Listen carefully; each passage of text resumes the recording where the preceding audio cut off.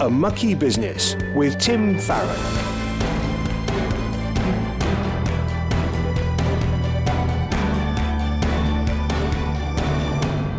Hello, I'm Tim Farron, and welcome to the show which delves into the mucky business of politics through the eyes of Christians.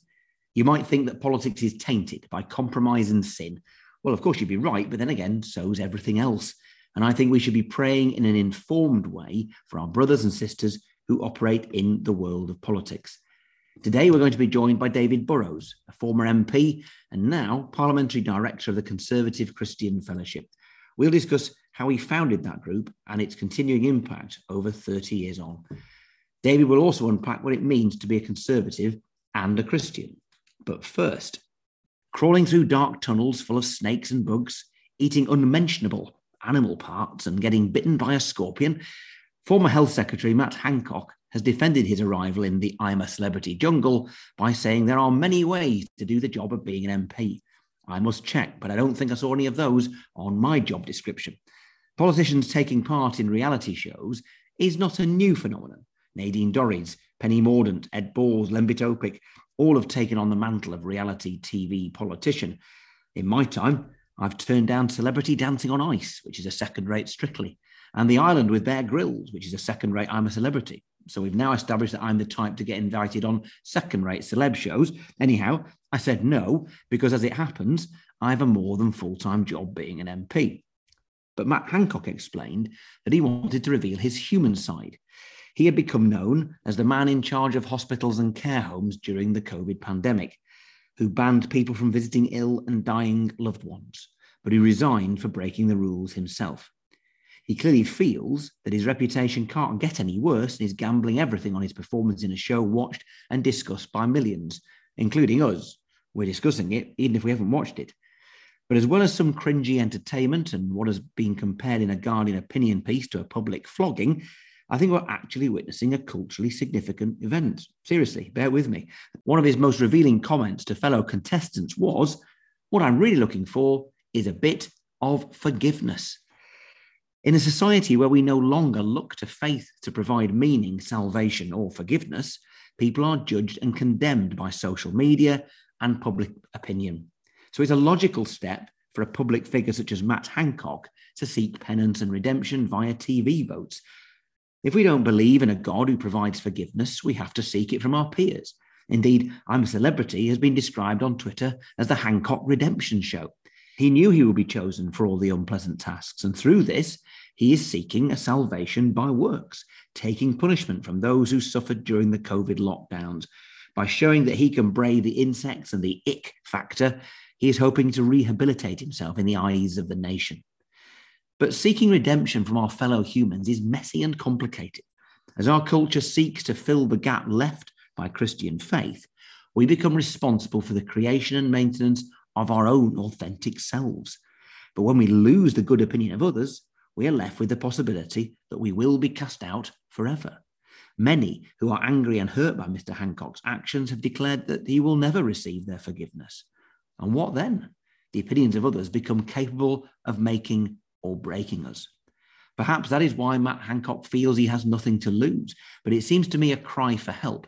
He clearly bears a burden of guilt for mistakes that were made and of other people's anger and blame.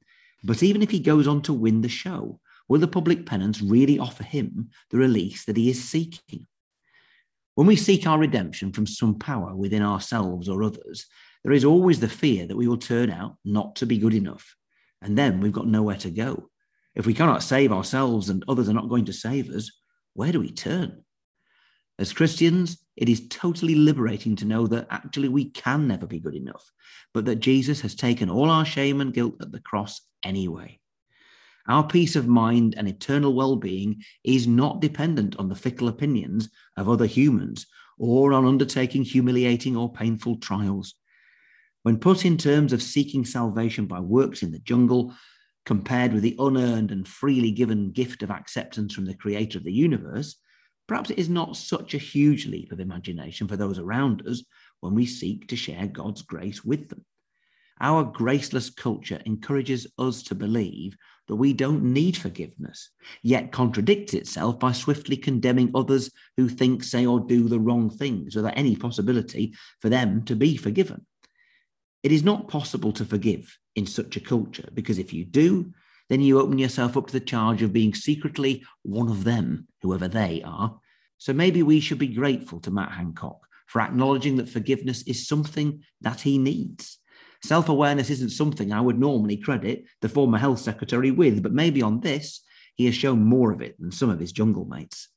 Let's pray that through their time in the jungle, Matt Hancock and his fellow contestants will start to seek the source of real and permanent forgiveness and peace. A Mucky Business with Tim Farron. Well, so to our guest this week, David Burrowes, former Member of Parliament and now Parliamentary Director of the Conservative Christian Fellowship. Morning, David. How are you? Good morning. Not bad. A little bit croaky voice, but otherwise okay. Sounds as good as I am at this time. So that's all good. So let's get cracking. So I would love to start, as we often do with these interviews, is just to ask you to give us a quick account of how you came to believe in Jesus. So I was privileged to grow up in a Christian family and always knew of God's love. But it was only when I was about 13 when I was on a youth camp and realised that it was personal. Actually, it wasn't just about my parents' faith or being part of a club. That it was about a personal relationship with our Lord Jesus Christ. So I remember a speaker telling me that Jesus Christ died for you. He saved your sins. He came and to die on the cross for you. And I realised that it just demanded a response. And then I realised, and I made the commitment as Jesus my saviour, and then Him as my Lord is an aspect that has been a challenge and one that I've been dealing with throughout my life, and indeed in the realm of politics as well, realising that He's Lord over all of my life. And so there's some times when it really came home to me, not least when my father died when I was 17, that it was a matter of life and death. It was a serious business, and it's been the greatest precious privilege to say He's my Lord throughout my life. That's wonderful. You got involved in politics relatively early on, not that long after you came to faith. Tell us how that happened. Yeah, so stumbled across it in many ways. I mean, I was at school with Robert Halfon. I was at school with him, and his activism kind of rubbed off on me a bit. But also realising as a Christian that it was God's business. And so without everything totally thought out, I also became more active down at Exeter University. Again, Robert was actively engaging in politics, and a few other folk who are around now, Sajid Javid and Tim Montgomery, and particularly with Tim, actually, fellow Christian, we saw the picture there was of very much Christians and Conservatives not necessarily being flavour of the month as Conservatives. And I realised that, well, we don't mind being standing up for what we believe in. And so we did that as students in the student political world, but also in the Christian political world. I remember in the student political world, when I ended up for some reason going to a National Union Student Conference where you were there, Tim, on the podium with Stephen Twigg, who ended up winning the seat off him. But yes. I realised then when I was handing out some pro-life leaflets that it wasn't necessarily it wasn't the most popular thing to do in the NUS conference. And the fact that handling those issues, that was a real challenge. I think I was shadowed by a revolutionary communist feminist actually around the Winter Gardens of Blackpool. Not Claire Fox. Well, that's interesting. Yeah, we do full of difficult political hats. So I realised early on there was, I enjoyed contending and speaking up for things, even if they weren't particularly popular for those around me. The idea of advocacy, I became a lawyer, criminal defence lawyer. That idea of speaking up was important. The inherent issue of justice, things I didn't think were fair, and that just led me then into again being encouraged without knowing too much about the world of local politics, becoming a local councillor at a young tender age of about 21, 22 in Enfield. And then it gravitated into standing for Parliament in Edmonton, coming second, and then beating Stephen Twigg with a huge swing, actually. It was in those days when we were really popular. We got the biggest swing from Labour to Conservatives. The famous Enfield Southgate seat that Michael Tilley famously lost. BBC made it a top 10 highlight. I think when I beat Stephen Twigg, it didn't get into the top 10, but nevertheless, for us locally, it was a bit of a highlight. The man who beat Michael Portillo. So that's it. Where you up for Twig? Yeah. Yes. I mean, I will not go down this route now, but you talk about National Union students a third of a century ago now. Yeah. And if we think cancel culture is a new thing, it isn't, is it? It was a terrifying thing, actually, to be a Christian in that kind of those sort of circumstances. Yeah. But in the years that followed, you were outside of NUS politics and an activist within the Conservative Party and a councillor. Alongside our friend Tim Montgomery, you set up the Conservative Christian Fellowship. What does CCF do? Why did it come into being in the first place? And what's its role today? Yes, so Tim and I, as students, we went to a Conservative Party conference, and there was a strange band of Conservative Christians meeting up, just coming together, and that was it. And we looked around and thought, surely there must be some other. There's a whole lot of Christians involved in all parts of the party. There must be a fellowship that's going to gather us together, support us in this strange world of politics. There's a need for that support. And we went to Michael Allison, the late Michael Allison, and Ken Hargreaves, members of Parliament in the day, and they actually encouraged us to, well, you carry on, let's set it up.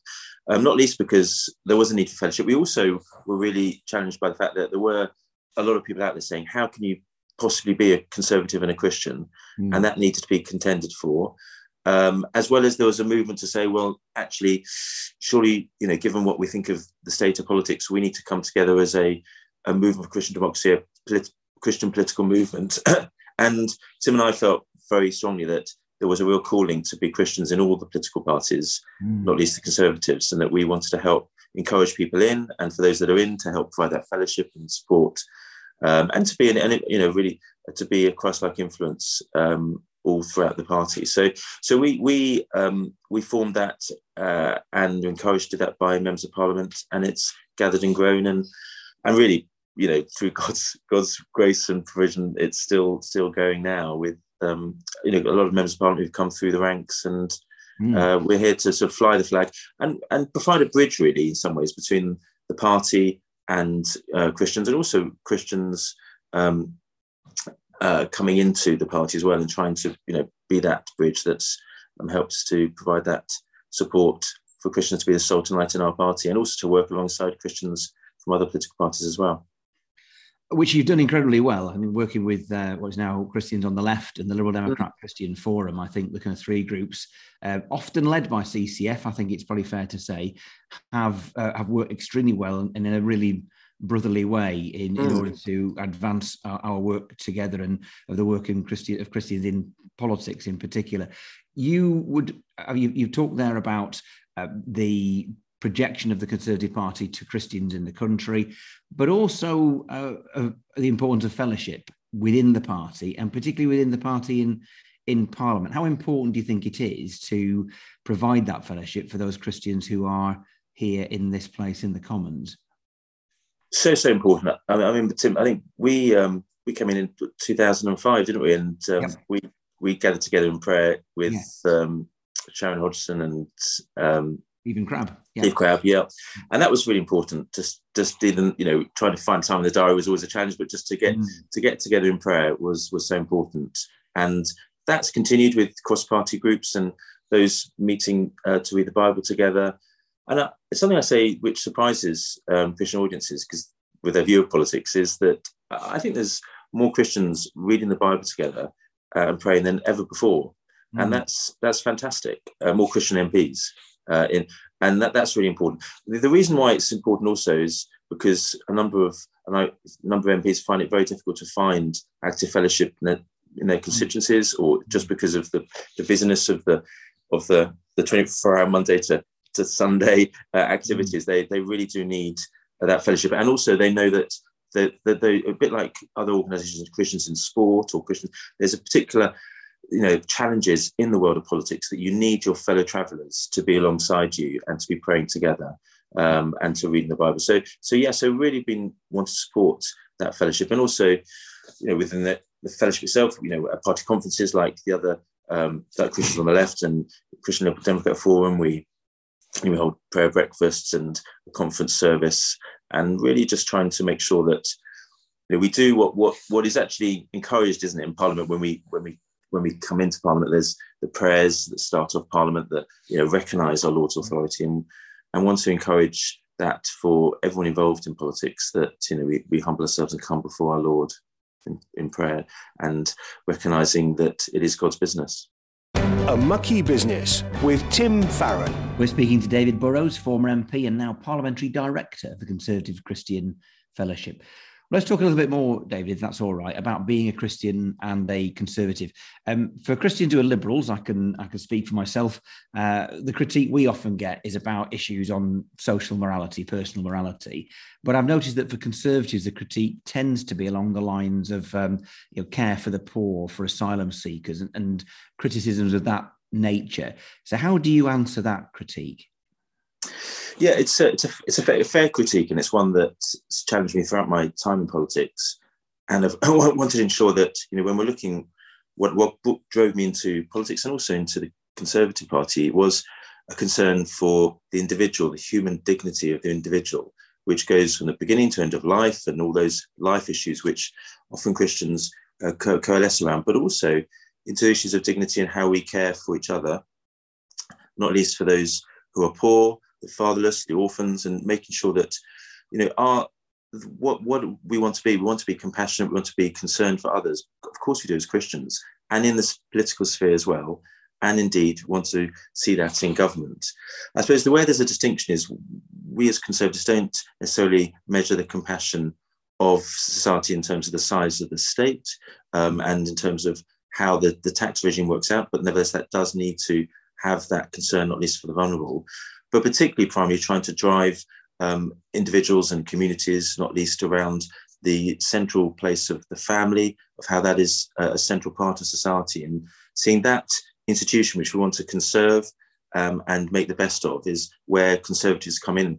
And so my call out to fellow Conservatives as well as others who've been involved as Conservative Christians is to recognise that isn't just an add-on, our concern for the poor and the vulnerable, the concern for social justice. It must be a central part, which has led, interestingly, for example, Tim Montgomery, as one of the co-founders of the CCF, to then found the Centre for Social Justice, which has helped to feed a lot of a more compassionate approach to conservatism, but one that has its history in the Shaftesbury's and the Wilberforces that really showed that it is not, no one has a monopoly on compassion, and social justice is something that Conservatives should be championing in perhaps a different way, but nevertheless we're all concerned about the end game, which is, of course, to help those who are most vulnerable and marginalised. In every party, particularly if you find yourself in government, there are going to be times when you might feel challenged by the party line. That might be more likely for a Christian than for others, but not always the case. Do you think it's possible to be a Christian MP and to loyally follow the whip when you're in government, particularly if you hold a ministerial position? Yes, it is. I think very much so. I think we can sometimes, when we look at Christian politicians, sort of play that sort of Christian political bingo where we want you to stand up for that issue on morality, that issue on life, that issue on poverty, that issue on the refugee, all those issues. Now, all those have great relevance, and I think encouraging all Conservative politicians to be standing up for those. But there's different ways to do that. And as we see, not least in the Bible, through for example, Daniel, such a great model of a Christian politician, not an elected, but one perhaps more an official. But nevertheless, it shows the example of being very, very diligent, of being above corruption and not negligent, of working incredibly well, being competent, being very good. But having his line, he had a particular line that he drew so that he wasn't going to compromise on our Lord and his faiths. And that's where we see a number of Christian MPs who are whips, they are ministers, loyally is following the line and doing what they think is right in service to promote and support good governance. And that's important alongside those who are actively challenging, indeed maybe challenging and going against the whip on certain issues. So we have to recognise there's a breadth of political engagement and there's room for all. Look, we need Christians in government. We need Christians who are loyally doing the work well to ensure that what we know is, God's servant, to ensure that it does as best we can act in service. So you want God's servants in there if it is to do that work. So there's a mixed bag there. And whilst we can recognise that there will be times that in my time, your time, Tim, that there'll be times that we go against the party line. It's going to be a different call for different MPs and politicians. And let's not say they've reneged on their faith just because they've come to a very difficult decision that they think this is the best thing, prayerfully, faithfully, that they think this is the best thing for them to do. Indeed, I mean, when Daniel entered the lion's den, that was after many, many years of loyal service that we don't necessarily read an awful lot about. We've got to assume that the kingdom did lots of terrible things, or at least things that were not massively in line with Daniel's values, and which he dutifully served during. So I think it's hard for us to fill in the gaps there, and we don't know exactly what happened in those years, but we do know that it's good for people who are Christians to be in high office. Just thinking about more recent times, because obviously people who are in power, whatever party they're in, will get challenged over their policies. But over the last year or so, particularly stemming over the last 12 months with the focus on Boris Johnson's leadership, a lot of the challenge to Conservatives, including Christian Conservatives, have been around integrity in high office. How hard has that been to defend against or to reconcile? Yeah, it has been hard, and we're in a time when I say CCF came into being when people were challenging us about how can you be a Conservative and a Christian, and people are asking those questions as much about policy, but also about values and standards, integrity. And I suppose it's a flip side to it, because in one sense you want the challenge to be about integrity and standards. Those have been questions that have been raised about politics over many years, sometimes around issues around personal standards and morality, sometimes about more public standards. But that's where we want it to be. We don't want it to be a private issue, standards. We want it to be a public issue. And so whilst I've been very sad to see those issues particularly being raised and rightly raised against leading Conservative politicians in government, I've also been pleased that in some ways that was a big basis for Boris Johnson losing his premiership, was on that basis, and that it was a question for the next leadership candidate about that. So what a shame if it wasn't centrepiece and it wasn't a concern about how we view government. And what I also say is that for Christians, don't just shy away or run away from the politicians because you're concerned about their standards. Run to that fire and put it out. Recognise that we as Christians have such a wonderful example through Christ about being there to serve and not for power, about being concerned about that ultimate act of service of humility rather than pride, of compassion rather than difference, all those of truth rather than lies, all those things which people throw at politicians and politics. What a great example we have for Christians to say, okay, I want to be like Christ. I want to actually get involved in this difficult business of politics. And so I think it should drive Christians to pray more, to get more active and engaged, and realise that we want better of our leaders, and we have a great example to do that through Christ. David, you've summed up why we do this. I'm really, really grateful to you for your time today, but especially for that last answer. It's absolutely right that there's no doubt that there's all sorts wrong with our political world. We call this podcast a mucky business because we recognise that politics is, but then again, so is every other part of the fallen creation. And it's so important that Christians do get involved and seek to model Christ-like behaviour when we're there. And I see few who do it better than you, David. So it's an absolute honour to have you with us, my friend. Oh, thank you so much. No, it's been great to be with you. Great to encourage people in and to just have a better understanding, and just to, pray, as Wilberforce, who's a great example to us all, said, pray, pray, pray. Let's keep praying for everyone. And you, Tim, and everyone else there, keep going.